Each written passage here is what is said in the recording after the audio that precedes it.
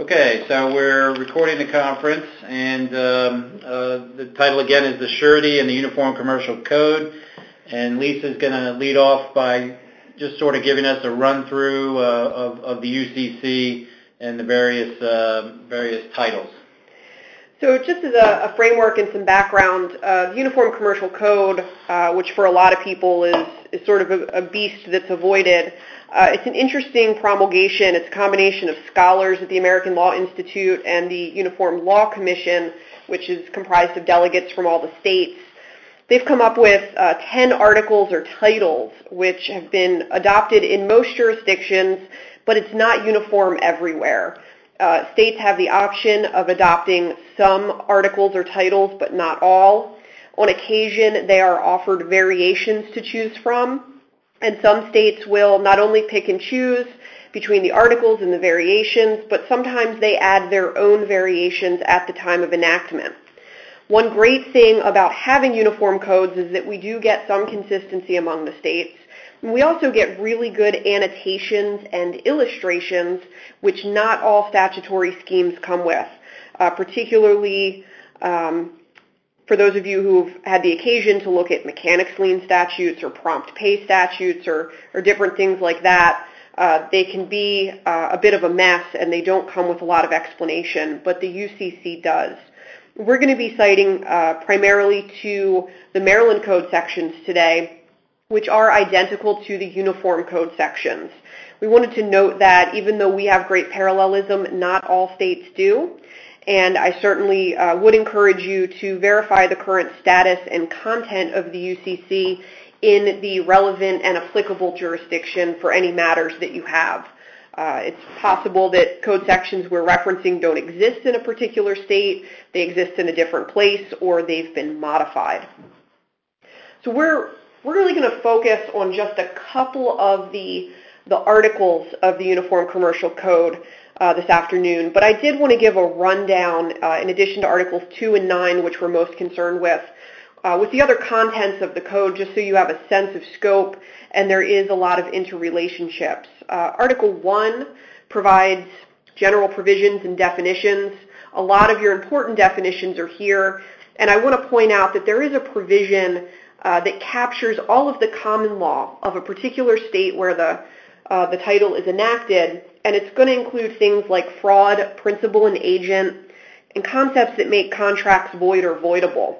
So the Uniform Commercial Code doesn't stand independently, and it also doesn't attempt to rewrite those concepts across all 50 states. It instead embraces what those states have and their differences.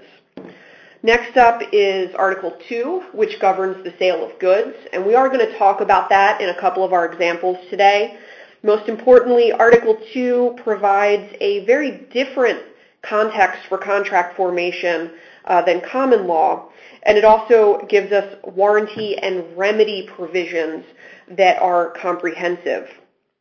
Article 2A governs the leases of goods. It is almost identical to Article 2, but not exactly the same. One of the key differences is that it does cover finance leases, and those are substantially different from other sales and leases of goods. And I will note that you would distinguish a lease to be governed by Article 2A and a security interest to be governed by Article 9, which I'll get to in a moment, by considering the useful life of the goods at the end of the lease term and the fair market value versus buyout cost. The code doesn't really care what a document is captioned as, it's more concerned with its effect. So just because it says a lease doesn't mean it's actually going to be a lease. Articles 3 and 4, not at issue today, just wanted to point out that Article 3 does cover negotiable instruments. Those are going to be your promissory notes and your checks. Article 4, bank deposits and collection of those checks. Certainly, Article 3 and 4 issues do come up in the business of a surety now and again, but they're not routinely claims issues. Article 5 deals in letters of credit, and most states have enacted Article 5. These are often an alternative for collateral, and you're going to look at Article 5 for your just very basics on requirements, rights and obligations of the parties, as well as warranties and remedies when those are in use. Article 6 is balk transfers or balk sales. Only a few states have that. Maryland's one of them.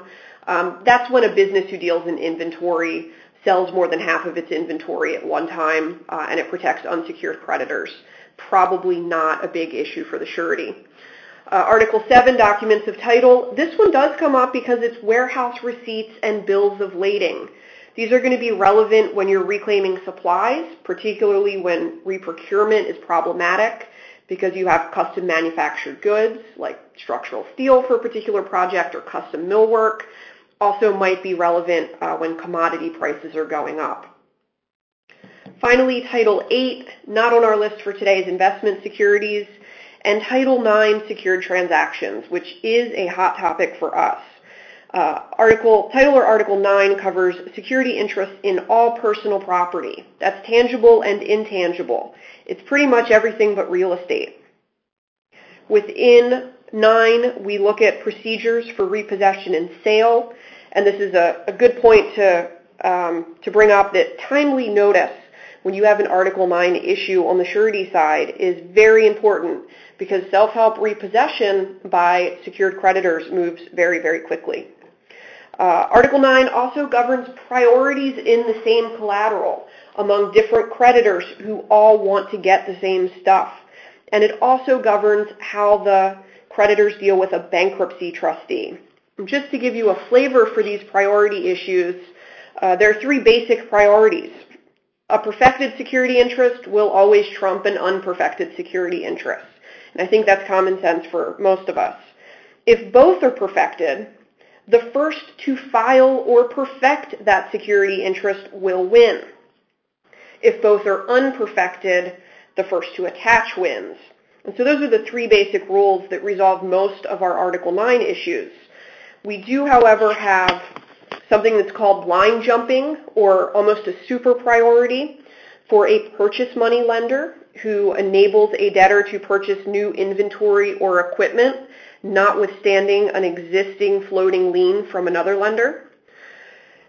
There's an additional concept which gives our buyers in the ordinary course of business the benefit of an implied release of any security interest that may exist in the inventory that they purchase.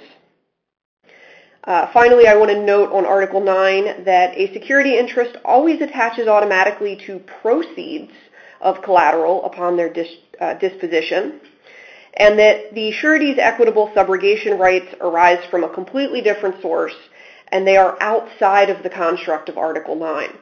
While they may sometimes have a similar effect, it's not the same concept. I think Mike's going to talk a little bit now about the first situation where we're dealing with UCC in claims. This is just a short one here, a quick one, because it doesn't come up that often, I don't think, but it did come up for me earlier in the year. We had a situation with a bank claiming that the surety's rights to equitable subrogation were required to be perfected under the UCC. And after I laughed at the guy on the phone, I then went back to find the support for that and make sure that I was correct, that is totally incorrect, and it is. The Great Weight of Authority holds that surety's rights of equitable subrogation is not subject to the UCC. So you don't need to file a UCC-1 or comply with Article 9 in order to perfect your, quote-unquote, your rights to equitable subrogation.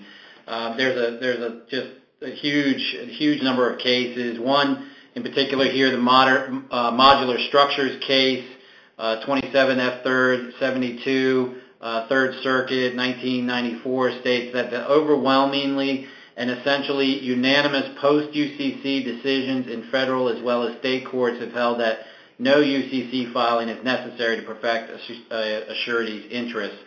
Similarly, in the In Re J.V. Gleason case, 8th Circuit, the court stated that courts have held that the UCC covers consensual security agreements only, not those arising by operation of law. Thus, the surety need not conform to the filing requirements of Article 9 to enforce its equitable right of subrogation.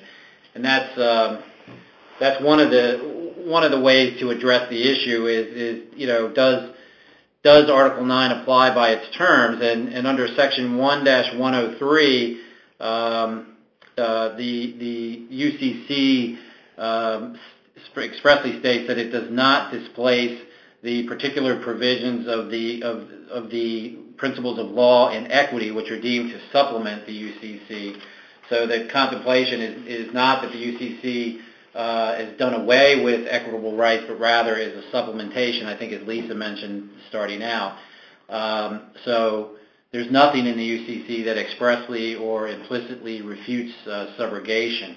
And then Section 9109 regarding the general scope of Title IX provides that the title applies to a transaction regardless of its form that creates a security interest in personal property or fixtures by contract. And this is what the court was saying, that equitable subrogation arises by operation of law. It's not a right that arises by contract, and so therefore it's not something that would fall under the scope of Title IX. So that's further support for the fact that the surety's rights to equitable subrogation do not need to be perfected under Article 9. And then Article 9 has a provision that I have been unable to find any cases that really talk about this in the context of suretyship, but it provides that at 9109 Section D6, that's the provision of Article 9 that excludes various transactions from the application of Title IX, and it excludes an assignment of a right to payment under a contract to an assignee that is also obligated to perform under the contract. I think an argument could be made that a surety might be able to use that as a basis for arguing that Title IX doesn't apply if you got into that situation. So I think the issue is pretty clear. I've got a list of 20 or 30 cases which all address the issue and have held that the UCC does not apply to the surety's equitable rights of subrogation. I'll turn it back over to Lisa. Sure. So one of the instances where Article 2 comes in, it's going to be any time the surety inherits by takeover or subrogation, any kind of supply contract, or gets a payment bond claim from a supplier. It's just going to be figuring out what the terms of that underlying contract are. And the first step in that process is going to be a determination of whether it's an Article 2 contract or not. Most states utilize what's known as the predominant purpose test, sometimes referred to as the gravamen test, to determine if it's an Article 2 or what I'll generally refer to as a common law contract. So if you've got a hybrid with some sale and some service or installation component, you've got to figure out, is the sale of goods predominant and the installation or service merely incidental? If so, then you are in fact governed by Article 2. If it's the other way around, you're just utilizing that state's regular common law. The identical contracts, one governed under Article 2, one governed under the common law, could result in very, very different remedies and outcomes in litigation by the applicability of Article 2 or not. So once you get past that hurdle, an important thing to keep in mind is that if you are working in Article 2, and if it's a bare bones agreement, and there are lots of blanks, lots of issues that are just silent, the Uniform Commercial Code operates to backfill anything that's missing. So just because there's no mention of a warranty doesn't mean that there are no warranties. In fact, silence on that issue suggests substantial comprehensive warranties, because that's what the code would fill in for us. One of the really problematic issues, even if you get past the hurdle of determining that it's an Article 2 contract because it's more about the goods than the services, is what terms will apply. Sadly, no one ever gets together and negotiates a single, integrated, fully executed contract for anything anymore, and certainly not for the sale of goods. What we see more commonly is that a buyer will send a purchase order, routinely by email at this point, to a seller. The seller will respond with some sort of acknowledgement form, or perhaps will just ship the goods and include some sort of acknowledgement, invoice, or packing slip.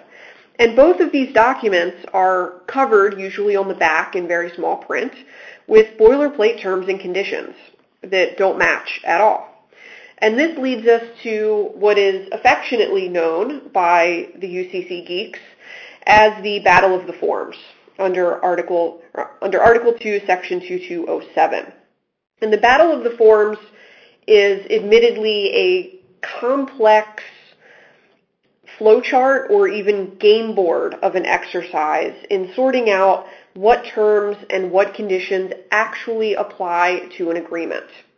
At common law, for those of you who are familiar with the mirror image rule, you might remember that if an offer and acceptance didn't match perfectly, the acceptance was deemed a counteroffer. And so if the parties went ahead and performed, notwithstanding a mismatched offer and acceptance, that last document dispatched, becomes the controlling document.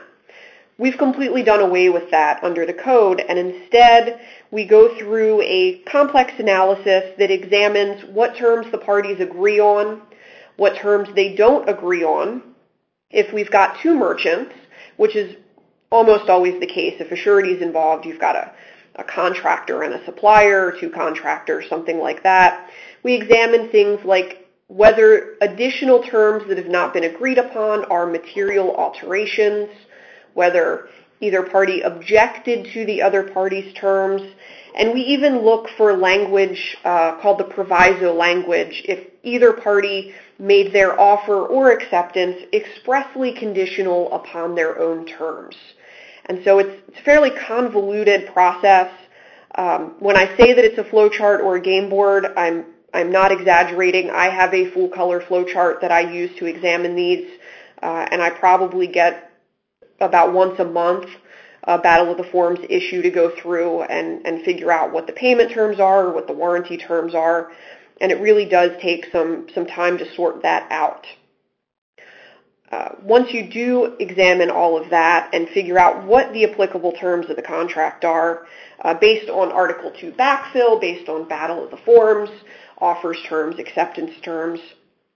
One other thing to keep in mind, particularly if you've inherited a conflict situation, is that Article 2 emphasizes notice of claims and defects. If you are rejecting goods for cause and you don't want to pay for them, you've got to give notice to the seller. You've got to itemize everything that was wrong with the tender of delivery. And a failure to do so can lead to a waiver of those things. So, as is often the case with the surety, you're picking up the pieces on the back end. Mistakes have already been made, and it may be difficult to go back and correct things if a reasonable time to give notice is long exhausted. To the extent that you're trying to triage the damage and deal with newer issues or catch up on things, giving good detailed notices under Article 2 is going to be your best bet at getting back on track and enforcing all of those warranties and remedies that you're hopefully going to have at the end of that Battle of the Forms analysis. Okay. So I'm going to talk about a situation that literally I'm just finishing up dealing with, came up here about a month or two ago, and it involved a situation with a bonded principal. In my case, it was a flooring subcontractor on several bonded jobs. And because of the nature of the flooring business, the principal had to buy the materials in advance and store them in its warehouse. And the reason is because obviously, a lot of that material is long lead time, and they need to have it on hand as soon as the facility becomes, or the project becomes available for the materials. So that's typical, and it's not limited to flooring contractors. You can have any of the trades being in a position of having to buy materials in advance and store them for periods of time until the project is ready for them to be installed. So in this case, the flooring material was all in the warehouse, and then the principal went and got a line of credit from a bank and took out a $2 million loan and used it gave a security interest to the bank, and the security interest attached to all of the principal's interests, and including the interest in the materials in the warehouse. And then the principal promptly collapsed and went out of business, went into bankruptcy, and the bank and the trustee decided that it would be a great idea to sell all the materials in the warehouse so that they could pay off the bank and create some funds for the estate of the debtor at that point.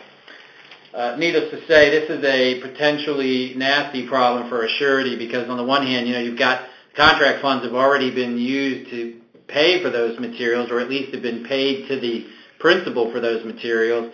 And if those materials are sold, the surety is going to have to repurchase those same materials in order to finish the job, and may incur delays in doing that.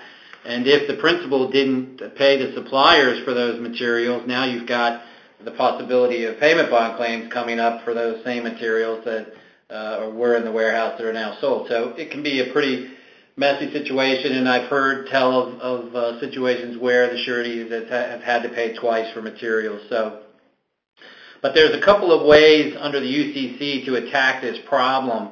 The first is to assert that the title has passed to the materials, and therefore the materials are not subject to the security interest of the bank and are not property of the bankruptcy estate. The second is through your equitable right to subrogation to assert that the obligee who paid for the materials was a buyer in the ordinary course and takes free of the security interest of the bank under the UCC. And then finally, you could assert that the sale of the inventory was authorized either expressly or by implication by the secured lender, in this case the bank, and is free of the security interest under the UCC. So first, if you look at it from the standpoint of whether the title has passed, and the reason you're looking at title is because if the principal, the debtor, does not have title in the materials, then a subsequent security interest would not attach to those materials.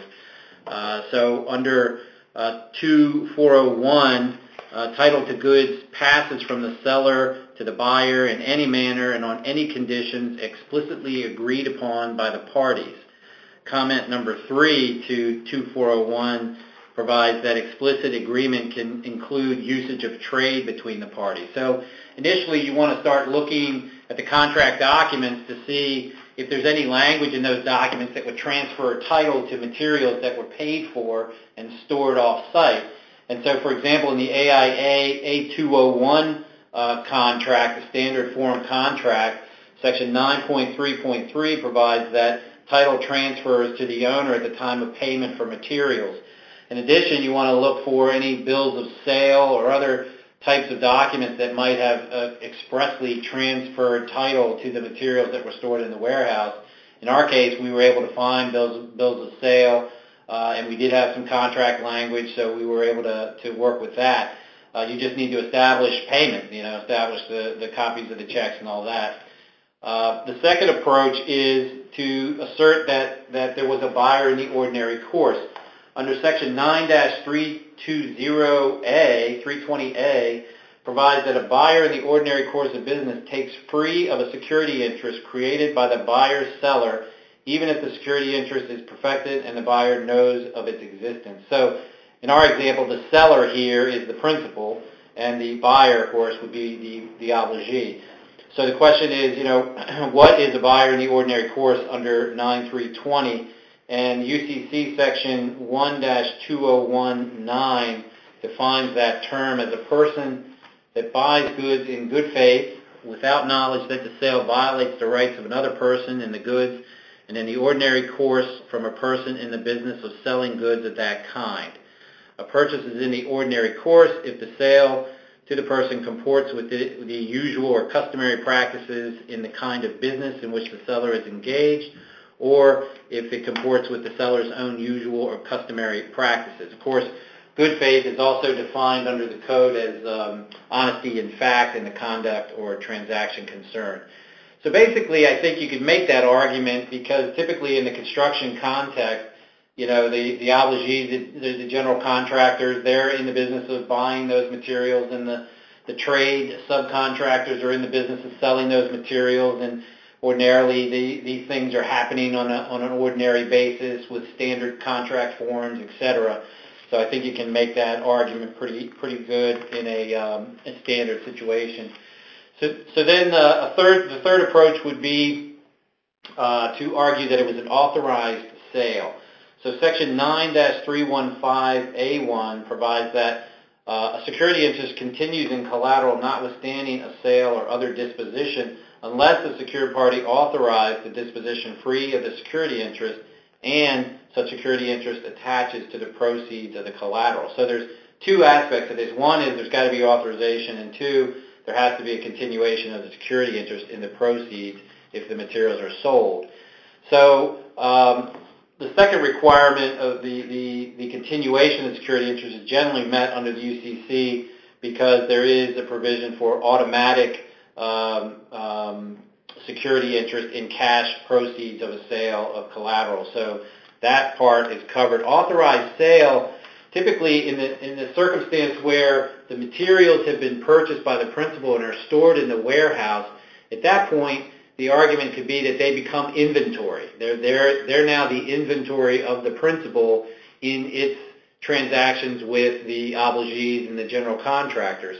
So in that circumstance, courts have, well, typically I think you would find in the financing agreements with the banks, if you're able to get a copy of those, that the banks have authorized the sale of the inventory because they want the inventory to be sold so that the money can be used to pay down the loans. And courts have recognized that as well, saying, look, if you're financing inventory, you want these things. You understand that this inventory is going to be sold so that the money can come in to pay back the loan. So the courts have looked at that and said there's an implicit authorization there that the goods be sold free of the security interest. So those are a couple of ways to get around that situation where you've got the debtor, the principal going down with materials in the warehouse, and we asserted all of those arguments in our brief in the bankruptcy court, and we were able to convince the trustee to release our materials free and clear with no payment. So it can work for you.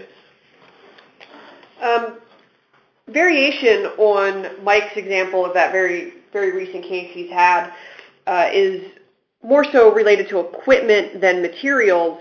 But if you have an equipment lender under Article 9 or an equipment lessor under Article 2A seeking to recover equipment that is currently being used on a project, so this could pop up for a financing or takeover surety or a subcontractor surety, you're going to have essentially someone claiming an interest in the equipment or materials, what I refer to as inside the fence. Something that is currently being used on the project. It is needed to complete the project, and you have this party asserting an interest seeking to remove it. A lessor might file a payment bond claim. The secured party is more likely to repossess, possibly in the middle of the night. A couple things to look at here is whether there are contract provisions providing that the owner or contractor has rights to this equipment. Look at the timing of that, and maybe even consider some creative arguments about whether the contractor lacked sufficient rights to grant a security interest, or whether you could construe those contract provisions as a sublease upstream to a general contractor or an owner.